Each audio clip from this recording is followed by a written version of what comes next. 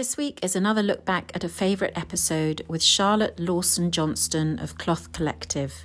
Trained at the New York School of Interior Design, she's on a mission to educate consumers on non-toxic fabrics and using sustainable fibres. On Christmas Day, lo and behold, this truck turns up. And I said, what's this? And my eldest daughter started laughing, and out the back of this truck comes a cow. And I was like, you've got to be joking. Hello, I'm Carol Annett from Country and Townhouse magazine. Welcome to the House Guest podcast, where I chat with experts from the world of interior design and decoration, the people behind the houses, hotels, shops and brands you see in glossy magazines like ours. If you listen on the Entail app, there's more information and images on the projects and people mentioned. And if you're doing up your own home, hopefully you'll pick up some tips for yourself.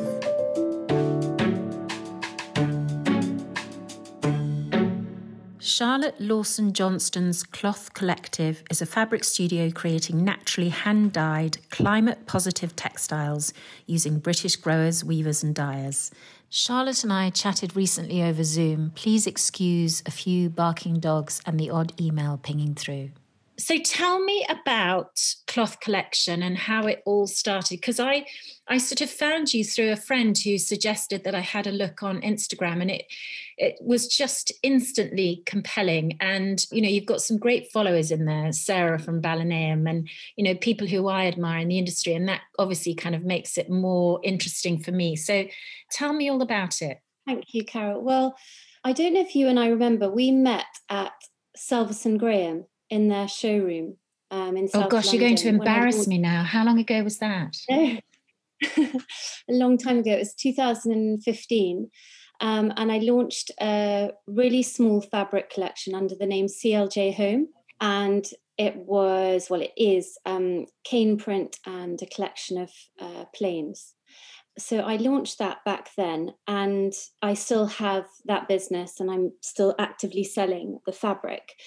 But I suppose about 3-4 years ago, every time I was in the factory printing an order, the smell really started to bother me. And I was getting these terrible headaches. And I just thought, it doesn't sit well with me. There's something here that I don't like. And I am sort of quite sensitive when it comes to food and things like that.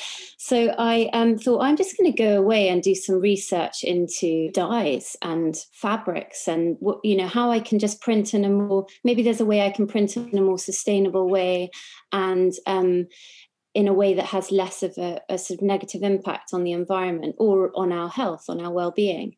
And I noticed in the factory as well, they use a lot of water to clean the screens. And that I really didn't like that either. And I just thought, you know, I'm not some huge fabric designer, I'm tiny. So maybe I should exit at this point and find a way to print in a more positive way that's less impactful. So I actually asked one of the guys at the factory, or do you know anybody who prints with natural dyes, you know, on a large scale? And he said, oh, not you as well. He said, I keep getting asked this question. So I thought, oh, okay, maybe there's something in this. Maybe, you know, there's a bit of a movement here and people are wanting to print in a different way, but it's just not readily available in our factories here in the UK. So I contacted this amazing woman who you may have heard of. She's called Sarah Burns, and she prints with natural dyes, and she harnesses all of her colours from botanicals and a little bit from food as well. So I went and did a sort of 2-day workshop with her one-on-one, and I completely fell in love with the process. She lives in Sussex, so we went foraging on the South Downs. Oh, and, lovely. Collected all of our dye stuff and then boiled it up in pots and made these extraordinary colours. And I just couldn't believe the array of colours you could get from one dye pot, because I don't know if you know much about natural dyeing, but what you do is you can, I could rabbit on now for hours, but you, with one dye pot, you can get a huge number of colours just by changing the pH of the dye. So you, after the dye pot, once you've put in let's say a swatch of linen, You then can dip it in either an alkali solution or an acidic solution, and it changes the color completely. So you can imagine out of one dye pot, you can get an extraordinary array of hues. And then depending on what fabric you're using, that also changes the color. So the color will come out differently whether you're using hemp or linen or silk. So I was just fascinated by, I really loved that, those 2 days with her. And I came home and decided, no, I'm not going to carry on dyeing and printing in the way that I am.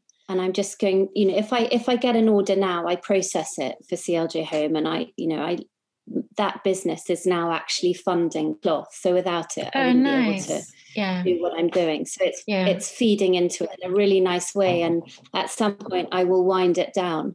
But it's a really brilliant way of being able to afford the research that I'm doing now into natural dyes and how I can potentially scale the business.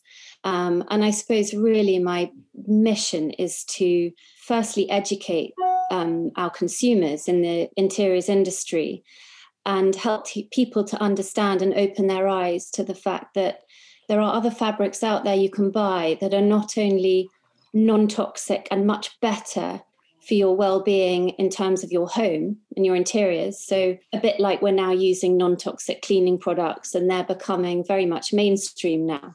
Yeah. So educating the consumer on that, and then also, why pick a textile for your home that has had a negative impact on the environment when you can choose a sustainable fibre such as hemp or such as non-bleached linen. There's all sorts out there. Yeah. And tell me, what's your background then? Are you textiles or interior design? I studied at New York School of Interior Design.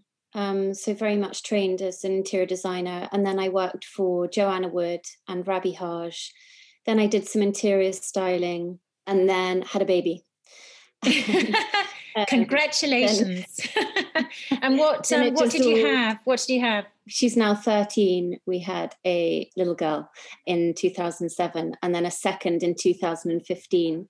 So CLJ Home was very much me wanting to tick the creativity box and just missing so much that creative outlet.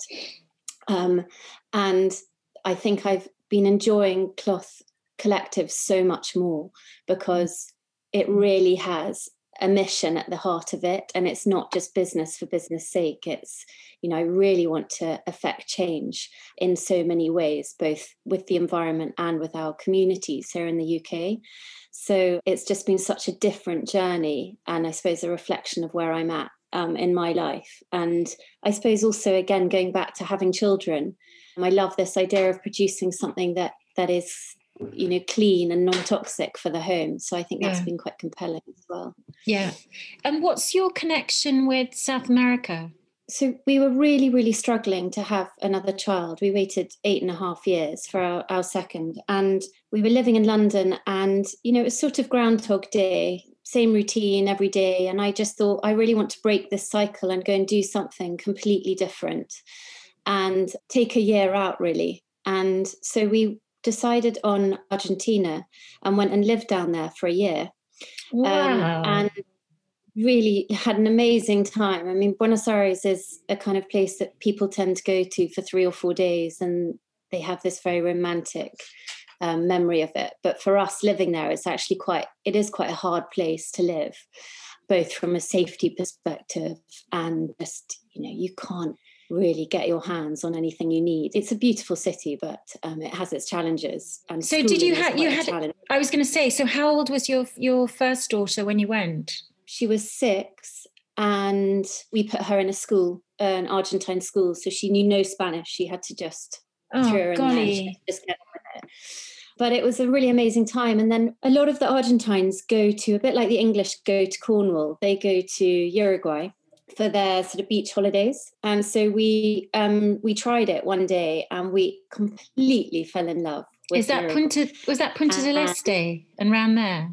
So a little bit, exactly, a bit further up, there's a place called Jose Ignacio, which is an old fisherman's town. And that's been sort of developed, but in a really sensitive way over the last 20 years. And so we started going there. And then we have this very old girlfriend who lives inland from the beach, about 30 minutes inland. And she said, oh, you must come and see me and see my house. And so we went to visit her, and she had this plot of land that she wanted to sell. And I grew up in South Africa, and I just took one look at this and went, oh, I'm so jealous. This is so beautiful. And it's such an unspoilt country. I describe it as sort of England on crack. It is so unspoilt and underpopulated. I mean, there are more sheep than people. And we fell in love with it. And we don't own a house in England. We rent. So we thought, sod it. Let's just do this. Let's just do it. Let's be adventurous and create something beautiful and crazy for the holidays. And so that's what we've done. I mean, we really didn't think it through, the cost of getting there each time and all of that. But it's the best thing. The best ideas are never thought through properly. Otherwise, you'd never do them. Well, so you now have a house in Uruguay. We have this beautiful house. I'll send you some pictures, Carol. It's really quite special. So we built something very traditional in the sort of that South American estancia style. And it's whitewashed with green shutters with the most exceptional views. And we really love it. And I feel like it's given our girls just a bigger perspective on the world, really. Yeah. They've got a different culture there, different food, another language. And it's a place to just go and escape as a family and be together without the distraction of screens and, just all the rubbish we have here. And this huge hemp industry, which is so funny. That now I'm doing what I'm doing, and they are growing hemp there and not only processing it for oils and seeds, but for fabric. Wow! I've loved witnessing that and watching that industry grow down there, and it's something I would absolutely love to see happen here in the UK, because we have the perfect climate for hemp, and we used to grow it. Yeah, we used to have a huge hemp industry here, and then the Industrial Revolution happened, and cotton came over from America, and it was cheaper, and so people stopped buying hemp.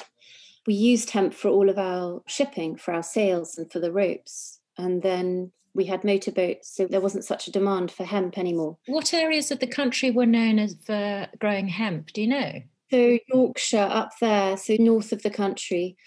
And we also have the perfect climate to grow flax for linen as well. But the problem is it's just such a complicated process that I think it's also an expensive process, which means that if we don't increase demand from our consumers and create a huge demand, then there's no value in and no reason for farmers to do it on a mass scale yet. It's a very expensive process to rot, all of the processes that the flax goes through. And so then it would end up ultimately being a very expensive piece of cloth per metre. So it all comes down to, like everything, try demand for sustainable products. So let's wind on 5 years. Where will you be living, and what do you hope to have achieved by then? Oh, that's a really good question. I was asked that last week by my parents on my 50th birthday. What would you like to achieve in the next 5 years? The ultimate mission for Cloth Collective is to see hemp and linen grown in the UK and processed for cloth. That's a real mountain to climb. But that is the overall mission. And I suppose also building on the collective of printers and dyers. So the one of the challenges I've faced with natural dyeing and printing is that it's essentially a cottage industry, and it is such a time-consuming process that it's a very, very difficult one to scale. So the only way I've worked out to scale it is to build on the collective of people here in Britain that do this for their own small businesses. A lot of them sell on Etsy, and for a lot of them it's kind of their hobby as well. And so I've tried to build a collective of people that are natural dyeing and printing and creating collections with them to scale cloth and to be able to not only impact their businesses and support them, but also to grow cloth, to be able to fund the research into growing sustainable fibres here. Well, it's a fascinating story, and I absolutely wish you all the best. But also, just tell me about Leche, the cow. Is he in Oxfordshire or is he in Uruguay? He's in Uruguay. So last year when we were there, they sell in the shops there, they sell UHT milk in the box, and that's very normal, and that's what everybody drinks. And we're so spoilt here, aren't we, with our dairy farmers and our incredible organic milk that we can buy. And I just couldn't stomach the UHT milk. So I sort of said as a joke to my husband, oh, I'd really love to have real milk here and have a cow and be able to milk it. And I think in my head, I had visions of me sort of dressed as Heidi in a white flowy dress with plaits. And so on Christmas Day, lo and behold, this truck turns up. And I said, what's this? And my eldest daughter started laughing. And out the back of this truck comes a cow. And I was like, you've got to be joking. I love that. And I grew up and went to school in Jersey. So I think, again, in my head, I thought, oh, this is going to be this prettiest little cow, and I'm going to give it the sweetest name. Well, out came the most enormous, terrifying looking, old, haggard cow. Anyway, I then thought, great, let's get milking. So the following morning, our gaucho, sort of, cowboy guy who runs the place, he said, well, if you want to milk the cow, I milk the cow at 4:45 every day. I thought, you've got to be kidding. And he said, yeah, in order to have time to do everything else and for the calf to then have her milk, we need to get going at 4:45. I thought, you've got to be kidding. This is the worst idea I've ever had. So there I was at 4:45, bleary-eyed on holiday. Thinking, why am I getting up so early? And, you see it in films, don't you? I thought, it can't be that hard. Well, it turns out I'm crap at milking a cow. And there's a particular technique without going into details, and I was terrible at it. Anyway, I practiced a lot. I think I did it every 3 days for a month, and finally got the hang of it. But now we have this amazing milk. So we milk the cow, get 4 litres out of her every morning, leave the other 4 litres for the calf, boil it up, and we would have that on our cereal and for our coffees, and delicious. So how much of your time do you spend in a normal year over there? Not enough. We only finished the house last Christmas, and this Christmas we went for 3 weeks. And then because of the pandemic, everyone said, don't come home, schools aren't going back, you might as well stay. So we stayed this time for 8 weeks, which was just such a blessing. And we just felt so spoilt not to be back here at home. But having said that, I think when you've got teenagers, it's great for a period of time, and then they need their friends, don't they? And they need interaction with others. So it's a very special place to be. And in answer to your question, I wish we could spend more time there, but maybe one day. Yeah. And I'd love to try and establish cloth down there as well, with sort of Uruguayan textile artists, and see what we can do down there. Well, it all sounds very exciting. Well, thank you so much for your support. You're amazing, and I really appreciate it. And so kind of you to give your time to me today. So thank you very much. Pleasure. Thank you for joining me. If you'd like to have more interiors inspiration, take a look at countryandtownhouse.co.uk, where you can also sign up to our monthly online interiors newsletter. And if you're flying anywhere soon, you can also listen on British Airways in-flight entertainment.